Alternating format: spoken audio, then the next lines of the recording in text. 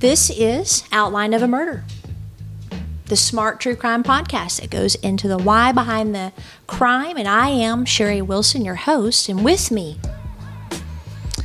is a woman who survived Jane Fonda workouts, leotards, leg warmers, and bands. And I did them. And I had the bands. Mom. Yes, by the way, the Jane Fonda workout did work. And I also had the headband. I had the whole thing. Did you have the real high-cut leg? Like, yes. You had those hips, with the leotards shining as you did your workouts? Leotards, they weren't, I don't know if you call them leg warmers. Yeah, I had the leg warmers. Did you put like the perm and you put your hair up in a ponytail? I had the whole thing. Wow. And I did it every day faithfully. It did work. Oh, goodness. Just saying. Oh, goodness. It isn't a plug for Jane Fonda, but it did work. Right. Well, we're doing a quick recording of our episode. We're at, I think, number 6, right? That was a good one, wasn't it? 6. That was a good one. It was. I worked on that one hard. I can relate to that. I could picture you in those leotards and I have pictures, the little actually. swimsuit. Oh, you know what? It's okay. Imagination is enough trauma as it is. I do not need to see any pictures. But you have a football date with your hubby. We're doing a batch recording here in Texas for this season, and we want to get you out of here on time. And we're doing Sheila Belush, or Bellish. It might be Bellish. And this one is disturbing. When we look back at Adam Matos, who broke into his ex-girlfriend's house 18 months later. After they broke up. Yeah, after they broke up. So he had to be obsessing about it. This one's even more concerning. Oh. Yeah, and I'm going to show you a picture because you know, like body language, facial expressions. I want you to tell me what you see when we get to that point. All the pictures are on the website, Outline of a Murder podcast.com. Yeah, and on Instagram. Okay. Follow us on Instagram, Facebook. Our Facebook page is actually growing for being a baby podcast. It's growing pretty good. I'm impressed. Instagram could do better, so please like us. Review this in Apple Podcasts. Share it with your friends. Hopefully this season with the sound quality is better. We're learning. We're getting our groove. And we're not psychologists. We're not police officers. We're just fascinated by true crime. Right. What takes a baby that was born sweet, smiles, plays, and then they turn into a killer. That's what is so fascinating. But the purpose of the seasons is to help other people be aware, recognize red flags, just offering some of the things we've learned. And if anybody has a case or they have personal safety tips, they have a story they want to share, please go to our website. We have a place where you can recommend cases. We also have a wine fund that you can contribute to and also suggest some wines that you like. We're not doing them because it's only 11 o'clock in the morning for these, but we will get back to those in our evening podcast that we're going to record. But this case actually takes place in 2 cities, San Antonio, Texas, and Sarasota, Florida. I've never been to either. I've been to both states, obviously. I'm originally from Texas. I've been over to Pensacola a lot. Have you been to San Antonio or Sarasota? I've been to San Antonio. It seems like a neat town. It's a nice, fun town. What about Sarasota? And I've lived here for a long time in Fort Worth area, so no, I haven't been to Florida. I mean, I've been to Florida, but not Sarasota? Not Sarasota, yes. Both the victims, well, actually there's only one victim, but they first lived in San Antonio, which of course is the home of the Alamo. It has 1 million plus residents. It's the 7th largest city in the United States, 2nd most populous in Texas, which I thought was interesting. I didn't know it was that big. There's lots of things to do. Like you said, the River Walk I heard is famous, amusement parks, SeaWorld. I can't believe you haven't been there. Shops and bars. That probably needs to be a trip for me and Mike. A lot of history there. Sarasota looks equally interesting and like a fun town. It's on the southern part of Tampa Bay. They also have lots to do, art museums, beaches, architecture, restaurants, swimming. It's smaller though. I think there's maybe a little over 58,000 people that live there. Is it a tourist town? I've heard Sarasota a lot as far as a tourist destination, so probably so. I think that whole Tampa Bay area actually is. Oh, sure. Because it's gorgeous, like a little Venice. I've been to Tampa Bay, but yeah. Is it pretty? It's beautiful. Our story starts on November 7th, 1997 in San Antonio when 13-year-old Stevie Blackthorne, she later changed her name to Bellish, arrived home excited to tell her mother about a boy that she liked, and he was going to call her on the phone later. She was really excited. How old was she? 13. 13. She entered her home, and she noticed that her quadruplet siblings were running around unintended. Some were crying, and they had on their life vests. And the reason they had their life vests on is because they're quadruplets, right? Right. And she wants to make sure that when she's changing the diaper of one quadruplet, that the others don't dive into the swimming pool and drown. So she'd put their little life vests on so that she could make sure they were safe, which shows that she's obviously a good mother. Stevie noticed that they had red stuff on them, and she wondered where her mom was. She started looking around, and she found a person lying on the kitchen floor in a pool of blood, and she realized quickly that it was her mom. But there was so much blood, she wasn't sure at first. So she immediately called 911. The children are walking around. And playing in the blood. Oh. In their little life mother's vests. blood. Yeah. Oh, that's terrible. This is a picture of the just partial of the crime scene. It was too gruesome to show the rest. But notice there's some laundry. And is that a phone? Uh-huh. It's a phone.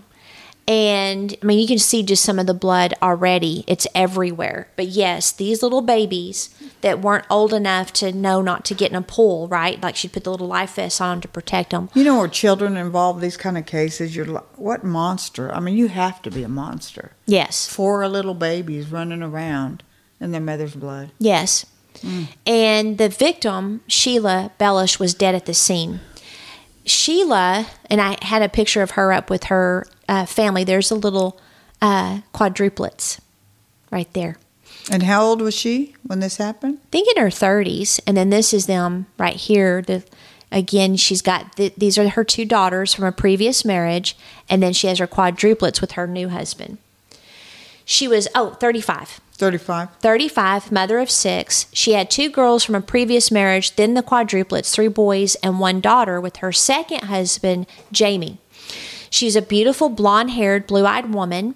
She was a devoted mother, and she had a personality that drew you in, which you can tell by her smile. Detectives, it was a very real whodunit from the start because her husband was on a business trip. He was gone, and they were able to verify that he was gone. Because that's who I look at first. Yes. It has to be the husband. They knew it wasn't his, and the crime scene told them a lot as well because it looked like Sheila was carrying a basket of laundry when she was literally shot in the face with a .45 caliber weapon. Oh. Little toddler clothes were strewn all over the kitchen floor, soaked in blood. The babies had been walking, crawling, and playing in the blood for hours. Oh, my gosh. Their footprints and handprints were all over the kitchen. Detectives also noticed defensive wounds on her arms and hands and 2 cuts across her throat.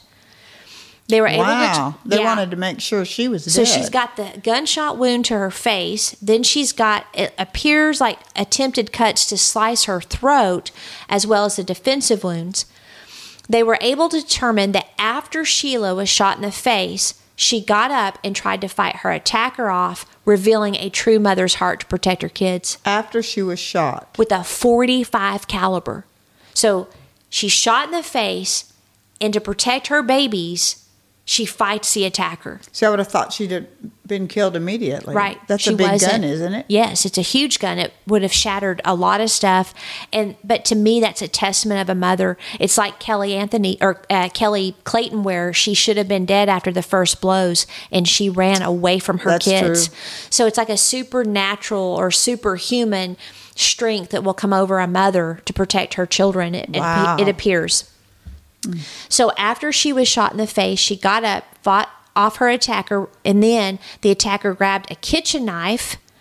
And maybe just don't leave your kitchen knives on the counter. Well, You know, you know what I mean? And this is in what year? In the 90s? Yeah, but still, it's like they always find a knife in the kitchen. It's like, well, if you see movies and stuff back then, or shows, or go to people's houses, they had kitchen blocks. That was the thing. We had kitchen blocks. Yes, and the knife right there, just waiting for the killer to. So he didn't bring it, but he brought the gun. It. Yeah, he brought the gun, so he came prepared to kill. Right. Right. And his target was obviously her because the babies weren't harmed. But wonder why he didn't shoot her twice instead of stabbing her. I have no. Well, maybe he didn't want the neighbors to hear multiple gunshots. Maybe. Again, they're not smart, but they're lucky. Right. Okay, so we'll see how he got caught. But he grabbed the knife. He began attacking her with that. He finally slit her throat twice, but he missed arteries. He only hit veins. So again, not very good at his job, obviously. She collapsed to the floor and the attacker fled. She dragged herself 15 feet across the floor to get to the phone. And she had her hand on the phone when she collapsed. Oh, so close. Mm-hmm. Collapsed, unconscious, or collapsed, died. She's dead. And I've got some video here. Let's see. I want to start playing this. Millionaire ex-husband is a suspect from the start. We just have to learn it's about him. He can't touch me. I'm never going to get me. The investigation grinds on for 2 years as the suspect spends his days on the golf course. He would always say, well, she'll never leave me because if she does, I'll kill her. Investigate me as much as you want. I had nothing to do with this. And at that point, she'd been divorced.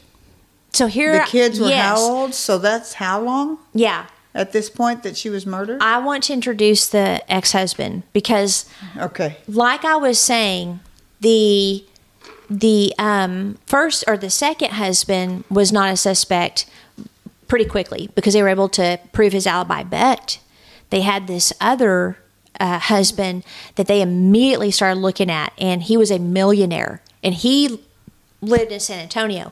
At this point, Sheila and her new husband live in Sarasota. It's very interesting. So detectives always start from the inside out, obviously. And Jamie, now he was interesting. He was a pharmaceutical salesman. He was also a former Marine. And that's the second husband. They learned when they started investigating that he and Sheila had just moved to Sarasota weeks before due to a promotion Jamie got, but there was more to it. I'm going to get into that in a second. Jamie was tough on his two stepdaughters. I mean, he was a Marine, okay, so I'm sure he was a little bit strict. They can tend to do that. And this bothered Sheila. But again, he had an airtight alibi. He let the police know about a pool guy that seemed to have a crush on Sheila and creeped her out, but they ruled him out by DNA. They then turned their attention to the first husband in that clip named Alan Blackthorne. Was there a reason that they did that? Well, again, they're going to start. They're going to start inside and go out, and so they're going to look at the ex-husband as well. They found out the divorce was very contentious. And they'd been divorced how long at this point? I'm not sure. Long enough for their babies. Yeah, so a few years. But he had an alibi. They couldn't place him on the scene. After the murder, the next door neighbor contacted detectives and let him know about the suspicious man that drove by that morning and then parked in front of the Bellish house. He was dressed in camo, which made the neighbor suspicious. Also, it seemed like a family neighbor or a friendly neighbor because the neighbor said that he would like wave at everyone who passed by and they would wave back except this guy. Oh. Well, see, that would make you more suspicious. Mm-hmm. He should have just waved. Again, not smart, but lucky. Right. When he came and parked in front of the house wearing camo, he decided to memorize the car and the license plate. I do the same thing. I do. Even today. It was YBR62G. The neighbor made a sentence to remember. Yes, Bob, run 62 girls. That's how you remember That's how I remember license plates. I would get lost trying to remember the sentence. So, I have to go in sentences when I see it. Yeah, now I just grab my phone and put it in notes. Well, if I'm driving, I have to have a sentence. Yeah, it's brilliant. It probably wouldn't work for me. Right. Detectives ran the plates. Now, so remember, the guy wearing camo parks in front of the Bellish house. That's pretty smart, I'd say. So they run the plate in Florida where they live, but it came up empty. The neighbors said it was white, and they knew that Sheila was originally from Texas.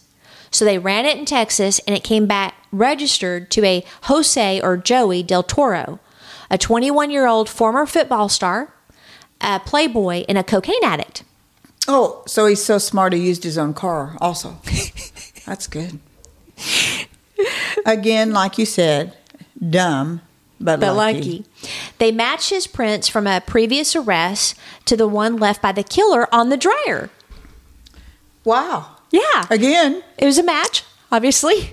So now they're trying to figure out, okay, how did a small-time criminal from Texas end up in Sarasota to murder Sheila? Like, that was his only purpose, was coming here. I'm sure the detective, obviously, the ex-husband lives there. Well, or was it the current husband hired someone from Texas to throw him off, right? So they're trying to... because he had an alibi. Everybody had an alibi except the guy that parked in front of the house and left his bloody fingerprint. So they got the FBI involved because they want to talk to Del Toro. And crossing state lines, to investigate, they can't do that. So, but the fact that he drove from Texas to Florida meant it was now a federal offense. Because whenever you cross borders or lines, yes, to go and do a crime, it's now federal. Officials began hunting for Del Toro, but they couldn't find him. They did find his car. Inside it was a map to her house, the murder weapon, camo, and blood evidence. Sometimes they're so stupid that you just can't imagine. Like, I couldn't imagine in my mind someone come in here and murder me. That's how I feel with these and cases. That's how they sometimes do it. You're like, I can't imagine you would be so stupid. It's like Mr. Magoo. Yeah. Doing the murder. Exactly. But Mr. again, Magoo, if nobody knows who that is at this age, was a cartoon. Who was blind as a bat. He was blind as a bat. It was a good cartoon. But anyway. But the idea is that you're in your home, you think it's safe, you're just doing laundry. I'm sure for quadruplets, that was a never-ending task. You don't expect someone to step into your house and blow your face off, right? And if it was a bright day like it is here, your door could have been open. Yes. Yeah, I never have my... It's always locked. Even in the day? Well, yeah. I watch... I read books about sexual sadists for like reading before bed, right? Right. So I don't have anything unlocked. Ever. Well, mine's locked, but it's open. Yeah, nope. Yeah. I don't do that either. All right. Now, I'm not sure exactly when the FBI got involved, but they did, find out that he had fled to Mexico. I would assume early because it crossed the border. Yes, probably once they realized he drove from Texas, they got involved. Soon they learned, from cousins and stuff that he had a cousin that worked at a local golf club, and his name was Sammy Gonzalez. The same golf club that the first ex-husband went to, okay?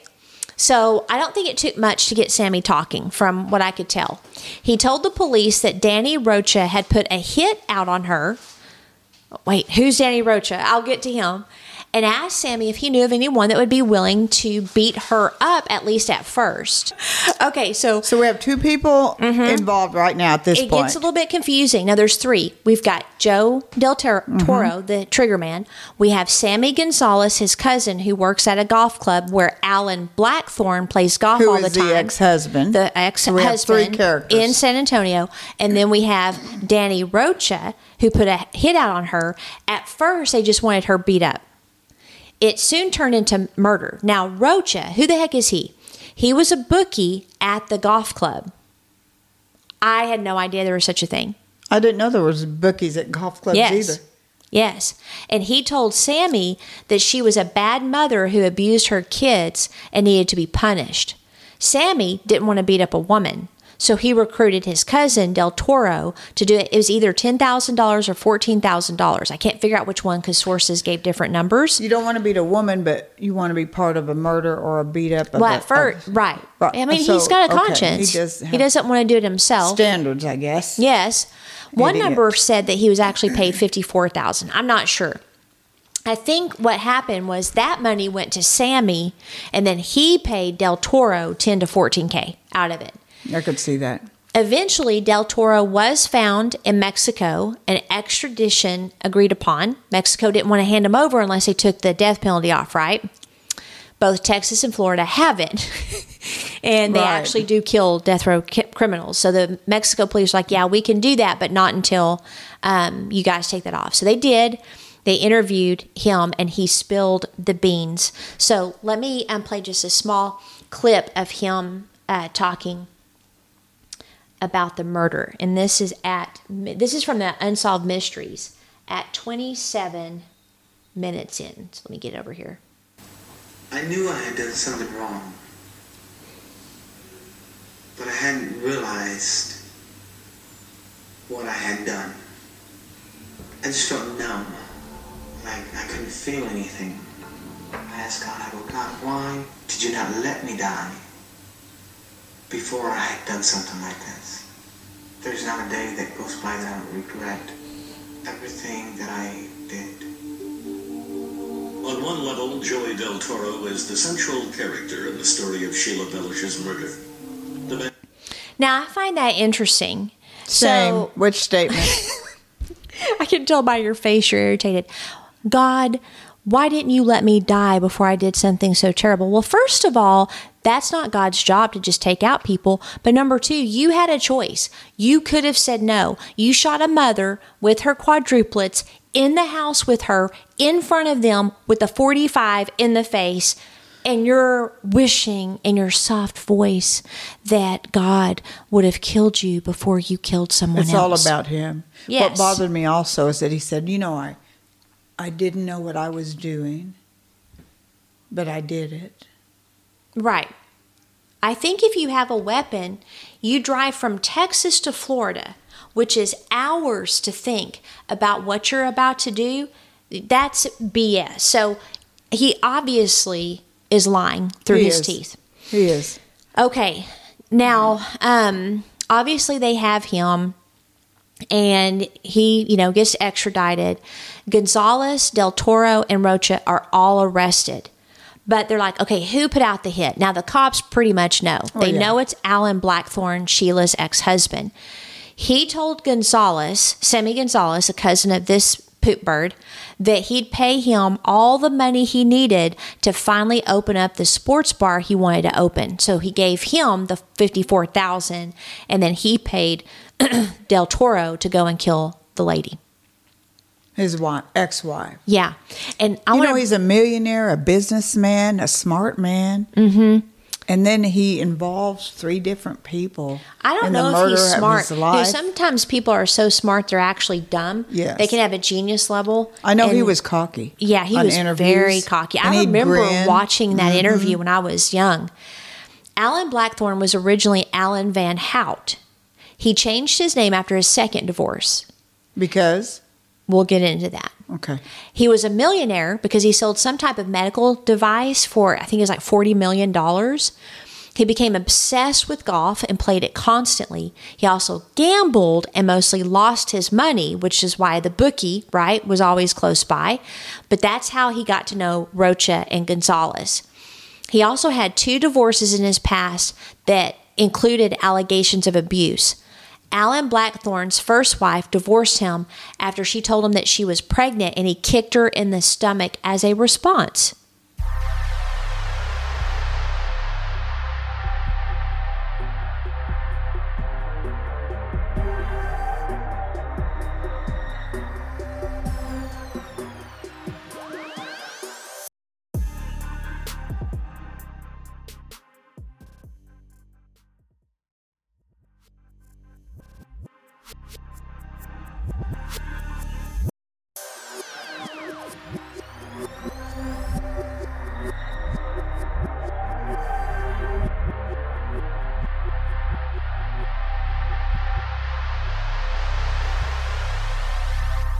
Did she lose the baby? She aborted the baby, unfortunately, afraid that it had suffered too much damage, and she went into hiding.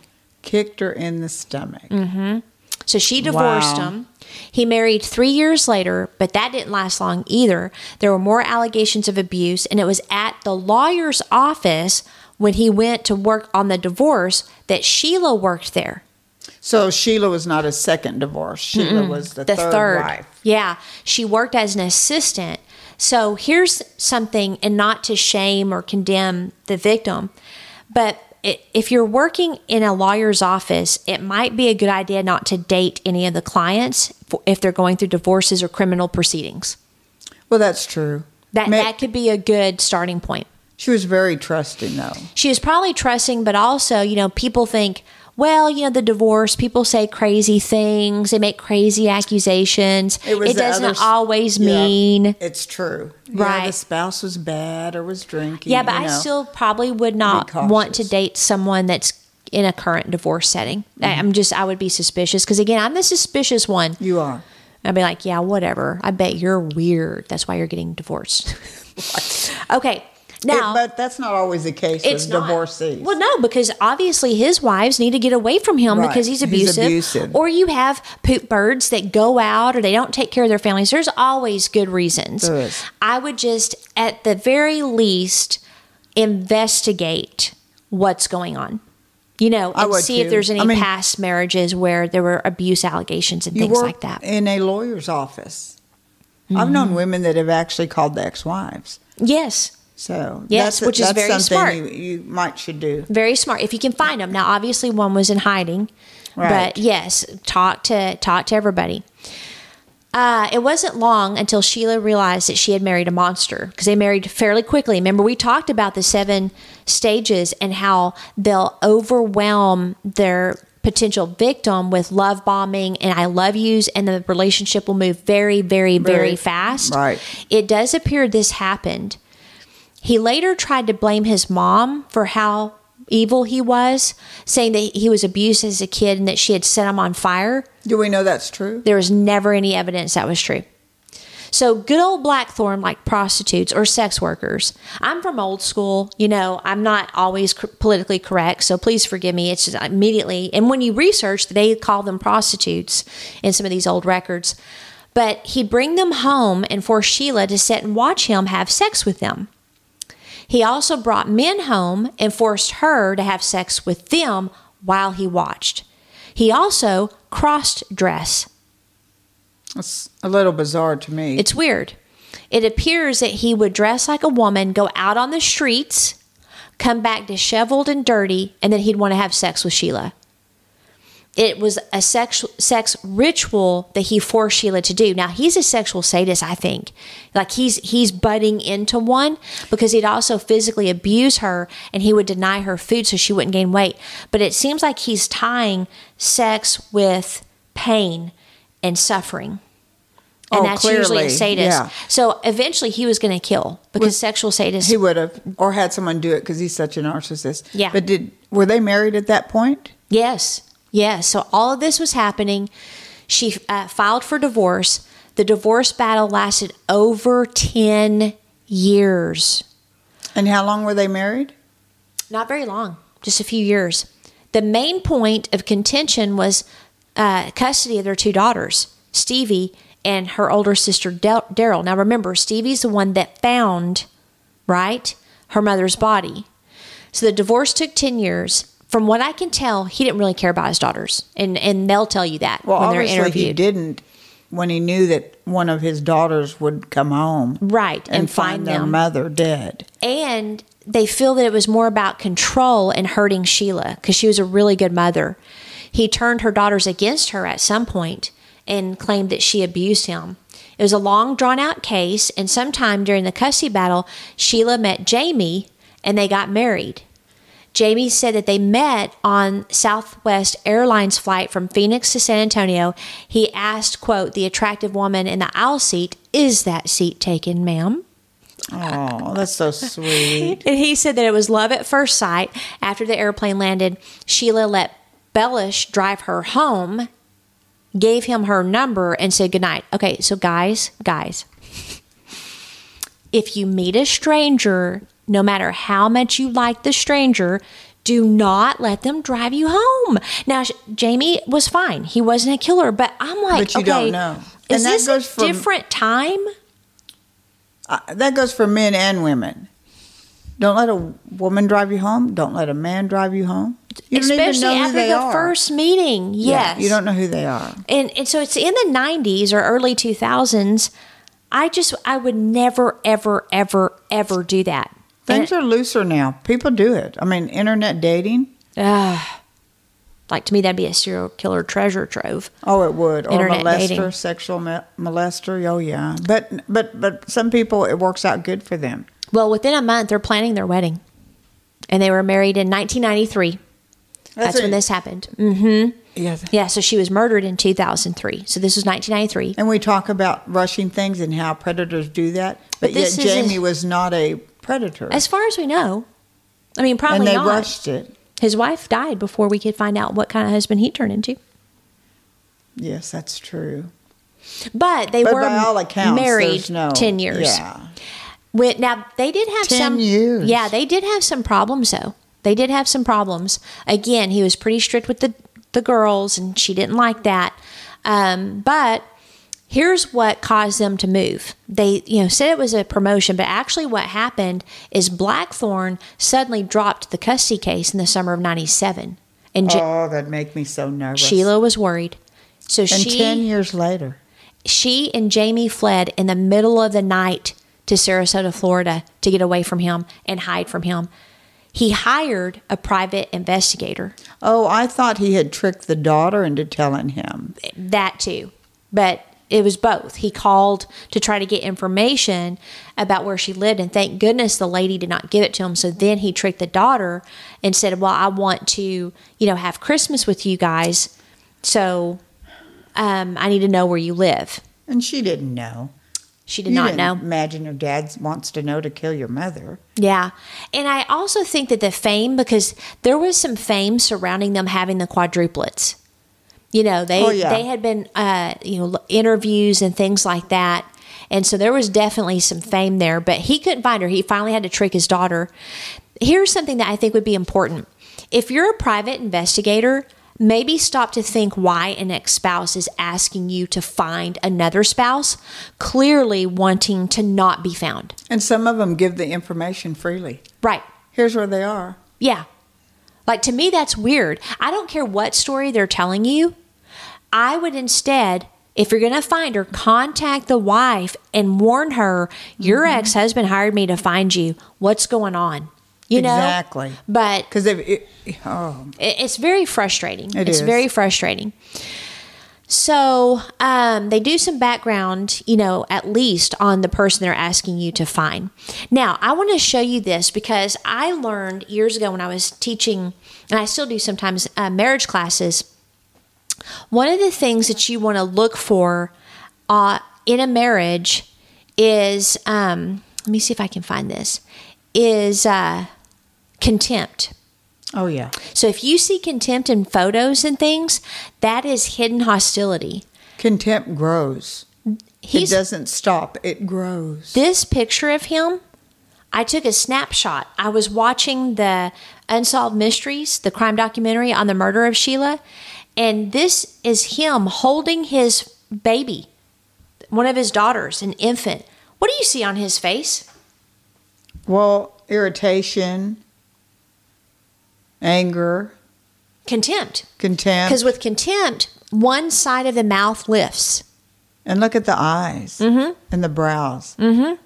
He obviously, whoever he's looking at, which I think it was Sheila, he has contempt. Especially if he's holding the baby. And we know that he doesn't like children because he kicked his first wife in the stomach to try to kill the baby when she shared the news that she was pregnant. I'd be curious how his reaction was when they had the second child or the first one.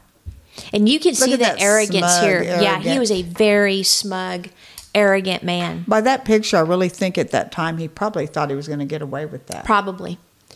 Later, detectives learned that Del Toro was going to kill Sheila only because he was told that she was abusing the children.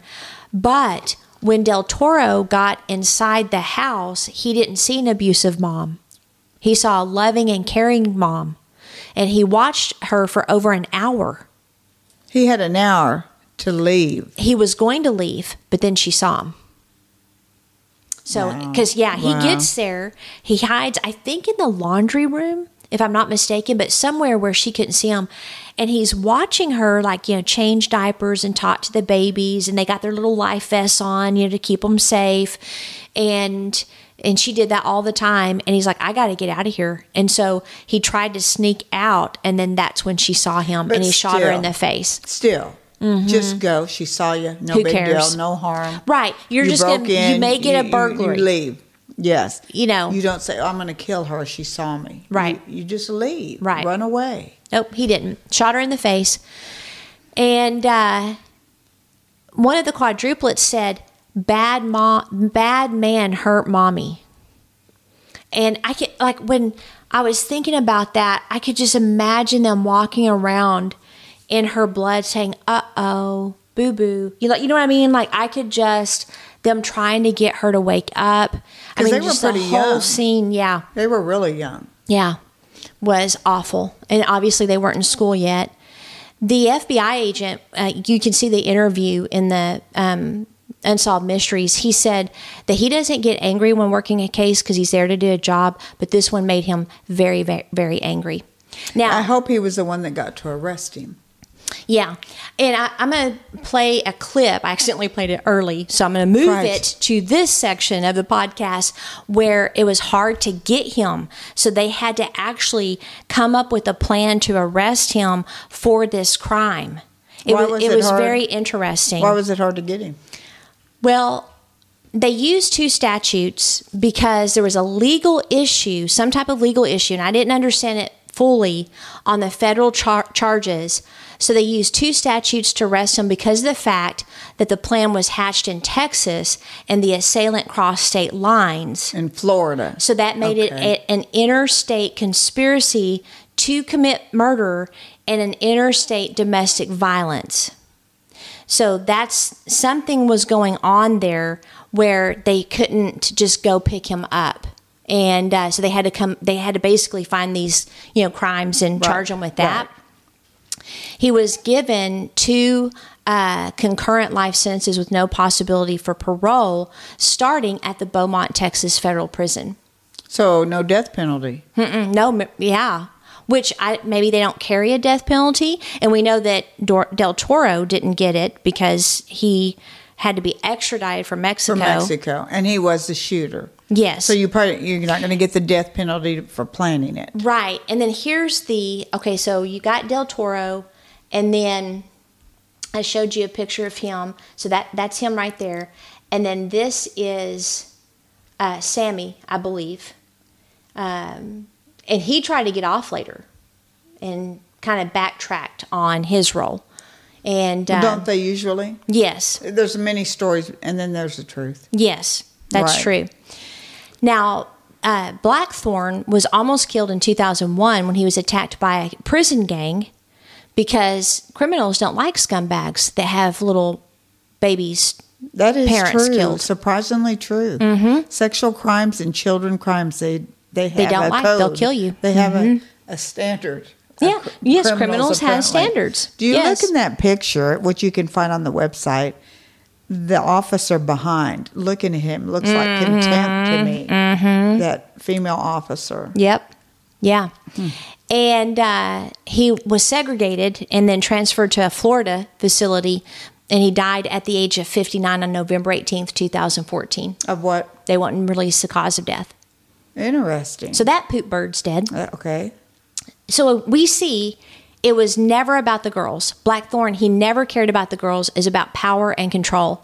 Sheila recognized the danger that she was in, and she got away. She did everything right. But he found her. Because they fled. They fled in the middle of the night. So, and he didn't care about the kids because they found the body, the daughter. Mm-hmm. 10 years. 10 years he waited to kill her. Well, then if it wasn't, which is interesting, because if it wasn't about his 2 daughters, then what? Winning. That's what we've seen over and over this season. It's about winning. These men, that's what it's about. Same thing with Maria Spencer. It was about winning. Remember, she said, "You're not going to win, Spencer. You're not going to win." It's this obsession that they have to win. And it's a rage that will not be satisfied until the person they're raging against is removed. And then they win. And then they win. Yeah. Which again, so yeah, you win and now you're in jail. So that's really winning. But he won. He killed her. But now he's in jail. So that they separate those, and I they think. legitimately think they will won. get away with it too. Yes. Like if you look at, like some people are like, well, you know, I wonder if maybe the reason Ted Bundy drove down to Florida was because he wanted to get caught and get the death penalty so he'd be, you know, killed. No, he loved it. He absolutely loved This was killing. more like a game, and he loved killing. He always thought he could get away with it. They always think they can get away with what they do. Plus, there are a lot of pretty college girls down in those universities. But Bundy did get away with it quite often, escaped. I mean, you know, different. That was such a game to him.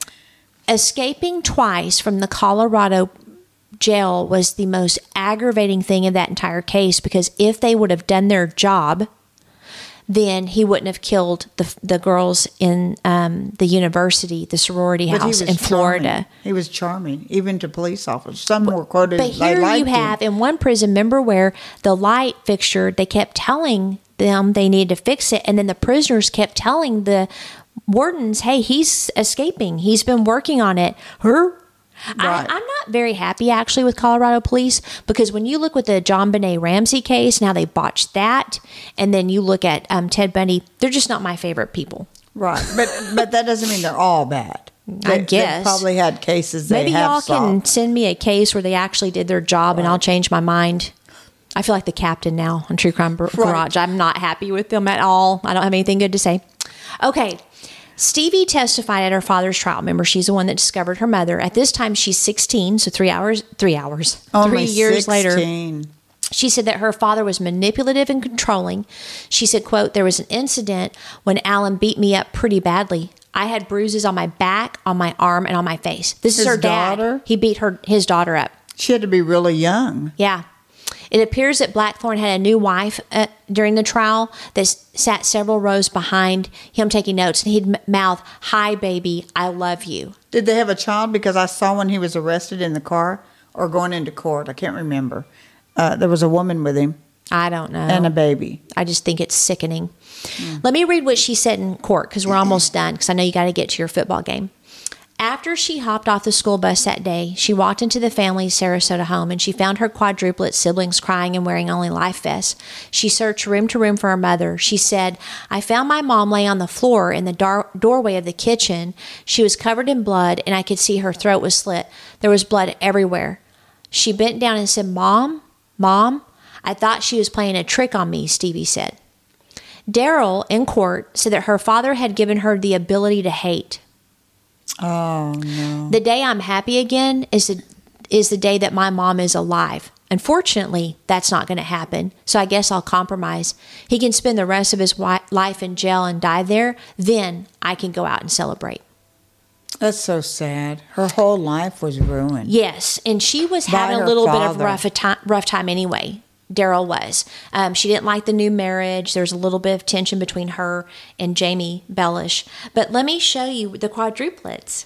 How old's So these are the grown. boys. These are the boys. I don't know where the daughter is. I hunted and tried to find out. But I found this at felonyfollowup.com. Jamie, Sheila's husband, relocated with Stevie and the quadruplets. And he adopted Stevie and Daryl, Alan's daughters, in 1997. Yeah, he moved them to New Jersey, and then they moved to Alabama, and he did remarry. 3 of the Bellish quads, Joe, Frank, and Tim, in this picture, joined the National Guard after they graduated from high school in Alabama, and then their sister Courtney attends the University of Miami, Ohio. Frank joined the Marines. Good job, Frank. At some point, and served in Afghanistan. So here's the pictures. This is when they were taking their oath into the National Guard. And then Sheila's daughter, Stevie, attended Portland State University. She graduated in 2013. Daryl attended college in Florida. Blackthorne's millions went to Sheila's 6 children. Oh, that's wonderful. Sheila's father, and here's sad, this is one last thing. Sheila's life was very hard. Her dad died in Vietnam. he was aboard the AC-130 gunship nicknamed Thor when it was shot down over Laos on December 21st, 1972. 2 of the 16 crewmen survived. Sheila was 10 at the time. In 1985, an excavation took place in the site, and they found 50,000 tiny bone fragments and positively identified Sheila's father. In her short life, she lost her father.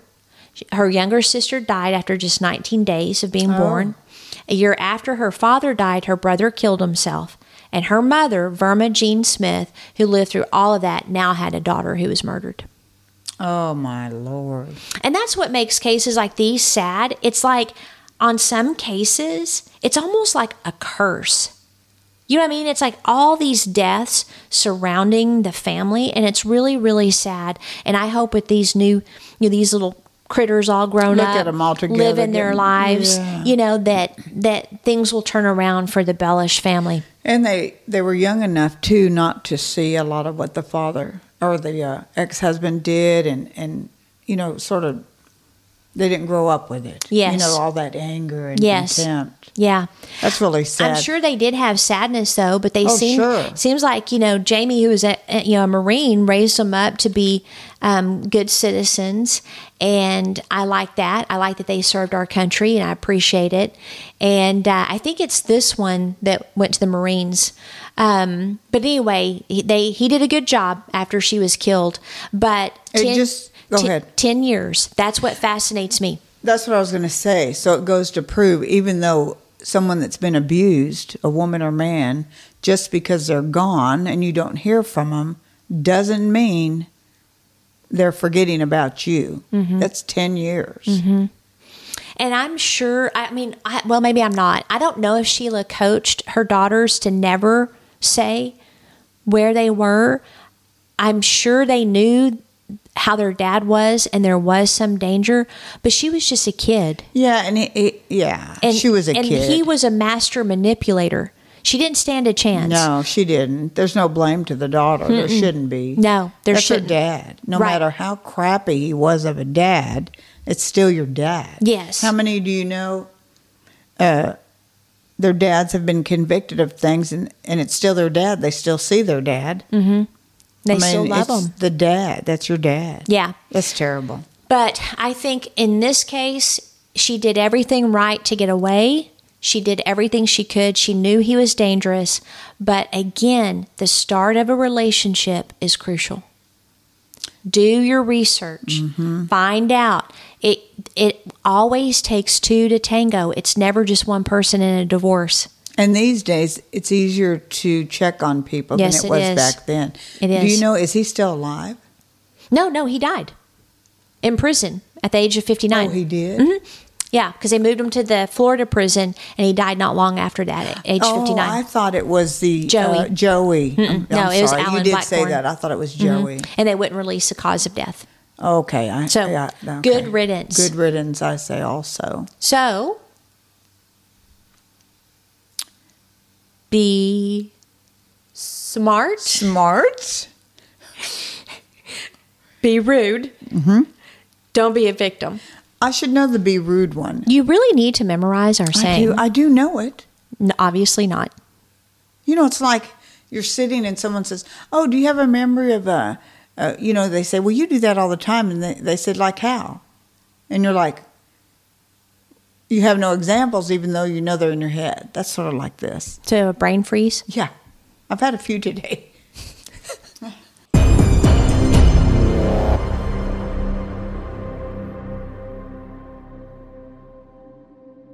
Outline of a Murder is a Mr. Joseph production. What do you think, Joseph?